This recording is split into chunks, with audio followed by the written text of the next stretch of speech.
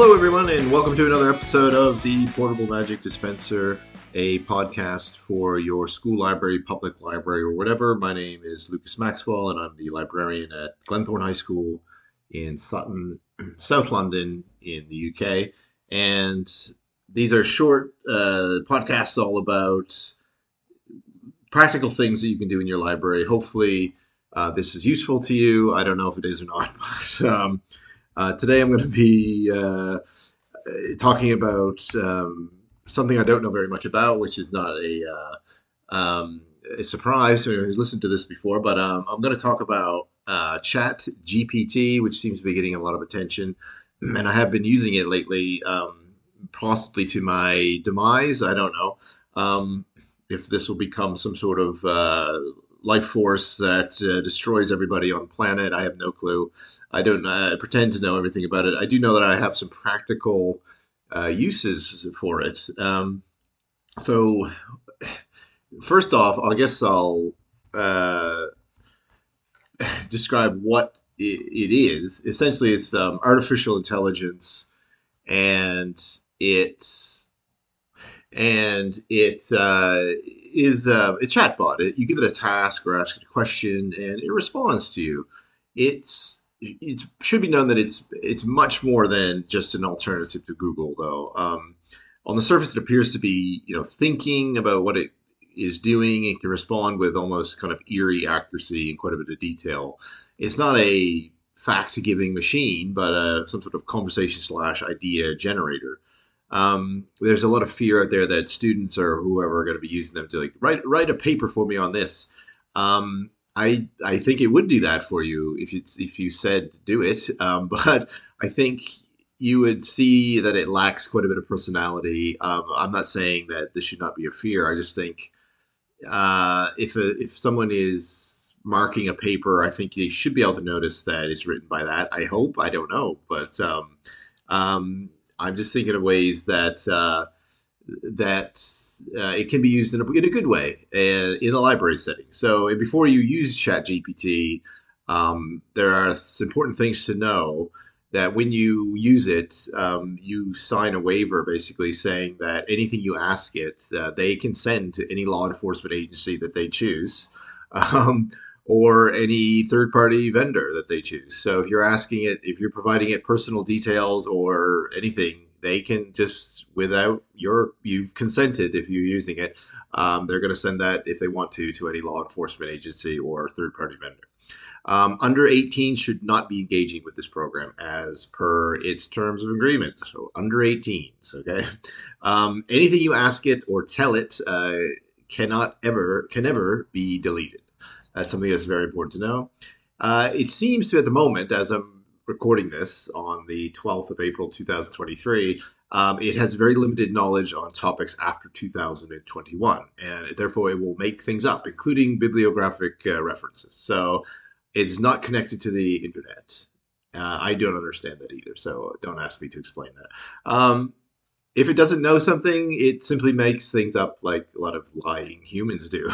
And like I said, it makes fake academic sources for bibliography. So why not? Why not just jump right into this program? Seems like a fun thing to do. I'm going to go through some ways that I've used it and maybe things that it could be used for school or public libraries. And if, of course, you might have other ideas that are better, that would be cool. But it could be used for reader's advisory. So an example, you could say to it, I really enjoyed this book. I really enjoyed Rules for Vampires by Alex Fowkes, which I recommend, by the way, if you have any readers in your life, ages 8, 9 plus, 8 to 11. I would really recommend that. It's really funny, really heartfelt, and beautifully illustrated. Just a great story involving vampires and everything in between. But you could say, I really enjoyed Rules for Vampires by Alex Fowkes. What should I read next? Or whatever book, right? And in theory, it will provide you a list of books that are related to that title. You could, of course, insert any kind of television show, book, film. I think in this regard, it has a lot of potential for helping librarians who are possibly very busy or don't have the time to, provide readers advisory at a certain on certain books. Any good librarian should be reading constantly, not constantly, but as much as they can. It is not easy to do. It all has to be done on your free time because we're all extremely busy. But it should be done, when it can be, in my opinion.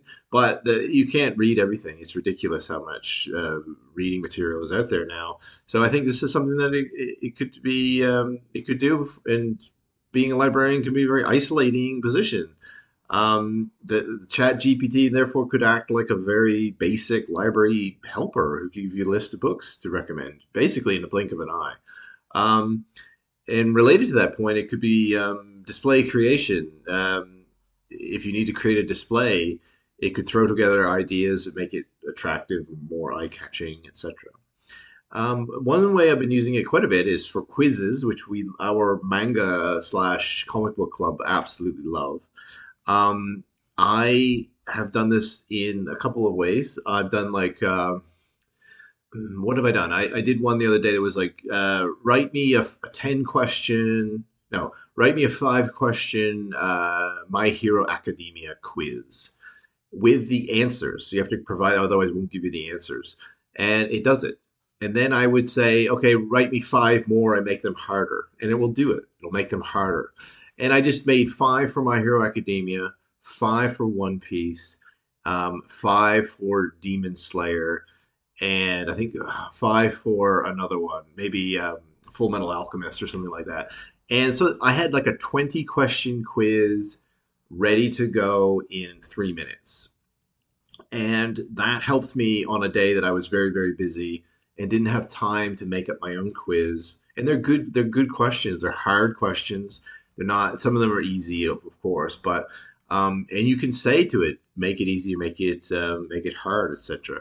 It doesn't have to be manga, of course. It could be anything. You can say, write, write me a quiz on the new Super Mario Brothers movie or something like that. It would do it. Or maybe it won't because it's after 2021.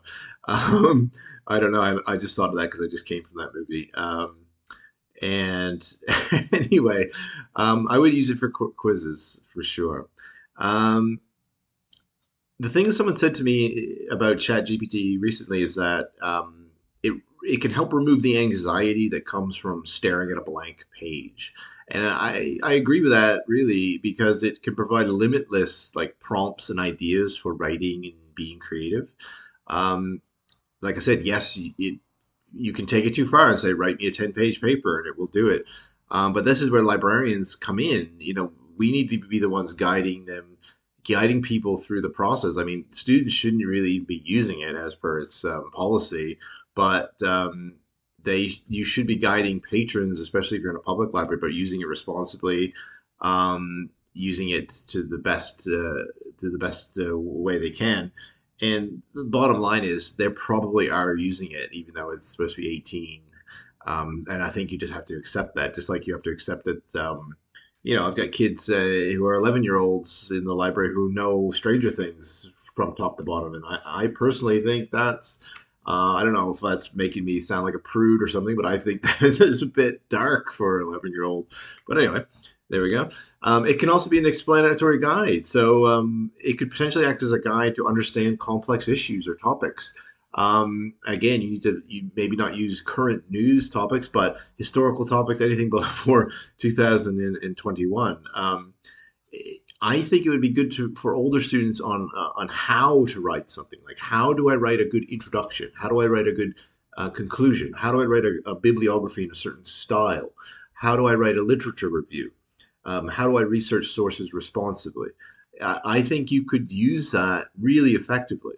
Um, I also think it could be used for program development. So, do you need an idea like for a craft club, manga club, book club questions? It could save you an absolute ton of time. As everybody knows who knows me and sees me on social media, I never shut up about Dungeons and Dragons because I absolutely love it, and it's been kind of like a lifesaver for me. Um, I've already asked it just for fun. The other day, I sent a prompt to it. I said, write me a Dungeons and Dragons. No, describe for me a Dungeons and Dragons magic shop, and it just bang, bang, bang, bang. And you know what? When you are a dungeon master, the whole thing about D&D is that you don't realize you don't know what your players are going to do, and that's the fun thing about it. So you have to be very good at improvisation. And if they say, "Oh, I'm going to go in the shop and talk to the shopkeeper," what's the shopkeeper's name? What do they have on the shelves? And you have nothing prepared. This is actually a really good way to have stuff prepared within like in seconds. There's tons of material and books out there that will do that for you, but you need to sit down and you need to like write things out. And if you know that you've got a session coming up and you think, well, they might enter this shop or they might do this and that, you can preempt any kind of like dead air or whatever, awkward you kind of like flipping through books and stuff. And it could help you with all kinds of stuff in that way. I think I think that it has a huge amount of potential that way. There is a great article on this topic that I really recommend. It's called "How to Use ChatGPT as an Example Machine," um, and I can provide the link for that. And it give like if you give it here, this is an example that it provides. So for teaching and learning, essentially they say something like, "Give me the life cycle of a star," and then ChatGPT will give you the answer. But then you it goes through step by step the life cycle of a star. But then you can say to it, "Now do the same thing, but give me the answers in the wrong order." And then you give that wrong order to your students and you get them to put them in the right order. And so you can see the potential for learning is there, but how heavily human beings must be involved in the process, which I find fascinating. And I'm definitely not some expert on it, but in other ways, you could get it to explain historical books. You could get to explain classic literature, which our students not for like exam questions or anything like that, but if you are studying a certain thing, and if I'm looking at a certain book in the library, I could get it to help explain complex topics that different books provide. I mean, going back to the read alikes thing on the school library journal website, it has someone had just entered a prompt. Uh, it just said read alikes for New Kid by Jerry Craft. New Kid being that amazing graphic novels, won tons of prizes. There's been a couple sequels to it. It's really good. And it said, here are some middle grade graphic novels that are similar in theme and style to New Kid. And it gives you, I think, really good ones like El Defo. Raina Telgemeyer's series. All these graphic novels deal with the themes of identity, diversity, and fitting in. Nimona by Noelle Stevenson. El Defo, I already said that one. Giants Beware. On and on. I mean, it also gives you American Born Chinese, Smile, crossover graphic novel, on and on. So you can see how it is thinking about themes and ideas within books, and it giving you examples that are really helpful actually. So just for fun, I'm just now, as I'm writing this, I asked ChatGPT a question, or just gave it a prompt, I should say. You don't need to ask it a question, you can just give it prompts. And I wrote, name ways that a school librarian can use ChatGPT. So then it within seconds, it's currently writing, it gave me seven options or seven answers, and it says there are many ways that a school librarian can use ChatGPT to improve the learning experience of their students. Here are some ideas. Number one, answering reference questions. ChatGPT can help the librarian answer reference questions that students might have, such as the definition of a word or the location of a book. I agree with that. The location of the book. I don't know how that's going to, maybe, well, obviously within the Dewey Decimal System, I suppose. Definitions is really good. Explanations of complex terms and ideas. Number two, recommending books, which we've talked about. ChatGPT can recommend books based on a student's interest or reading level. The librarian can also use ChatGPT to create reading lists for different grade levels. I agree with that. I haven't used it to create full lists. I kind of like to create my own list, but I think I'm going to do another example in a minute and see what happens with it and see what I think of it as someone who reads a lot about this topic. So let's go, but I'm going to go through the others in a minute. Number three, Conducting research. ChatGPT can help students with the research by suggesting relevant sources, providing summaries of articles, and helping them find information on specific topics. And I agree. I like the summary of the article, like using it as like almost an abstract for it to provide the explanation. Number four, offering writing tips. ChatGPT can offer writing tips to students, such as how to structure an essay or how to avoid common grammar mistakes. Number five, providing language practice. ChatGPT can help students practice their language skills by offering prompts for writing exercises or by engaging in conversation in a foreign language. That's an interesting one. Six, creating quizzes, which I've been using lots of. ChatGPT can help the librarians create quizzes to test students' knowledge on various topics. This can be a fun and interactive way for students to review what they have learned. Number seven, providing cultural insight. ChatGPT can help students learn about different cultures by providing information on customs, traditions, and beliefs. Overall, ChatGPT can be a valuable tool for the school librarian to enhance the learning experience of their students. You know, and I agree with it. This robot overlord or whatever whatever it is, not a robot. I don't know. I do agree with a lot of those. To be honest, I think it has a lot of potential. I'm going to ask it a question now, and we'll see. I'm going to write. I'm going to do this live. Very exciting stuff. Recommend a list of middle grade books for fans of Dungeons and Dragons, because this is something that our students really love at school. Um, D&D is taken off to levels I can't even describe, and they want to read books around it. They want to read books that are similar. Do you have books like D&D, sir? And there's only so many books like D&D books that there are out there. And I what I do now is I have a closet. They're not cataloged or anything because they're on my personal books, but they're like the D&D Monster Manual, um, the Volo's Guide to Monsters, Van Richten's Guide, different guides and different books. And the reason why I don't have them cataloged is, like I said, they're my own personal books, and they're very expensive to get in the library. And I think they would eventually fall. Like they're quite well constructed, but they're really expensive. They're like £28 a piece, and I just think I won't have them on the shelf at the moment. Maybe as a reference, but anybody can go grab them from this cupboard.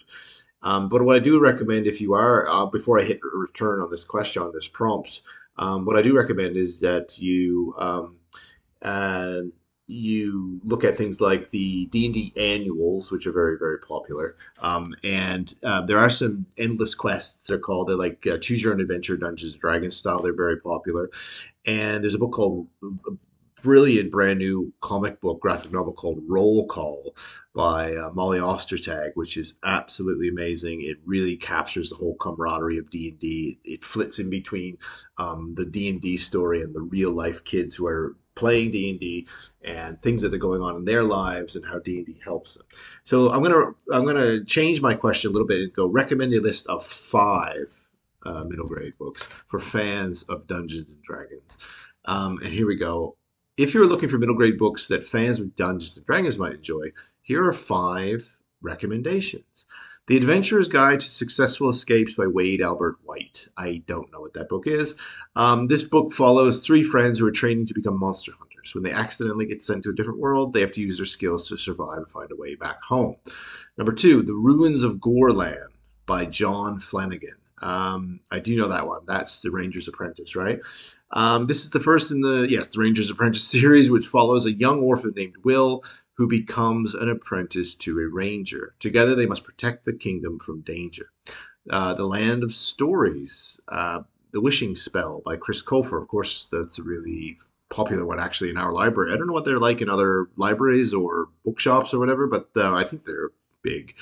There's a lot in the series, and yeah, they are really really popular. So that's number three. Number four, The Unwanteds by Lisa McCann. Lisa McMahon. Don't know what that book is either. This book takes place in a world where creativity is punished, and those who are deemed unwanted are sent to a place called the Death Camp. That does not sound happy, but it sounds like a cool book. However, the Death Camp is not what it seems, and the children there discover a magical world where they can use their creativity. Never heard of that book. Don't know if it's a middle grade book. I'm not saying because I haven't heard of it, it isn't. I've never heard of that one, or The Adventurer's Guide to Successful Escapes. Last but not least, The Last Kids on Earth by Max Brallier. I don't know how to pronounce his last name. Of course, I know that book. This book follows a group of kids who are living in a world overrun by zombies. They must use their skills to survive and find other survivors. This book is filled with action, adventure, and humor. All of these books feature themes and elements that Dungeons and Dragons fans may enjoy, such as adventure, magic, and fantastical creatures. So I could have said, give me a list of 20 books and it would have done it, but I didn't want to do that. Um, this is pretty good, I guess. I don't know a couple of those books, so I'd have to so then I would go and then look those books up, but that's an amazing thing. If I then, oh, wow, The Adventurer's Guide to Successful Escapes. Maybe maybe an amazing book that I just missed, or maybe it's from the US and sometimes that stuff doesn't come over to the UK. And that gets into the hands of a student that absolutely loves it, and therefore, becomes a really popular book. I think that's a great thing if it's done that. So not bad overall. Last but not least, I'm just going to type something else into this thing just to see what happens. I won't go through maybe all the results of it. This is something that a lot of school librarians deal with. I've dealt with my whole life, and my whole quote unquote professional life, which actually hasn't been that long. I wouldn't say I've been a professional more than 9 years, maybe. Um, so this is what I've written in. How can a school librarian display their worth? As in, how can they? I don't know if display was a great phrase for me, but how can they show their value to the school? Is what I'm trying to get across. But actually, it's answers. 5 answers, really good. A school librarian can display their worth in a number of ways. Collaboration with teachers, and it goes on to how to collaborate with teachers. Engaging students. School librarians can engage students by providing programs and events that promote reading, learning, and exploration. Number 3, collection development, carefully selecting and maintaining a collection of resources. Number 4, information literacy, teaching students critical thinking skills, research skills, and digital literacy skills. They can equip them with tools they need to be successful in school and beyond. 5, professional development. By engaging in ongoing professional development, staying current, librarians can demonstrate their commitment to excellence and their dedication to providing the best possible service to their school community. In summary, school librarians can display their worth by collaborating with teachers, engaging students, developing their collection, teaching info literacy, and engaging in ongoing professional development. These activities showcase the unique and valuable role the librarians play in the education of students. Now, apologies for me just reading from ChatGPT, but I thought it'd be cool if I did it live.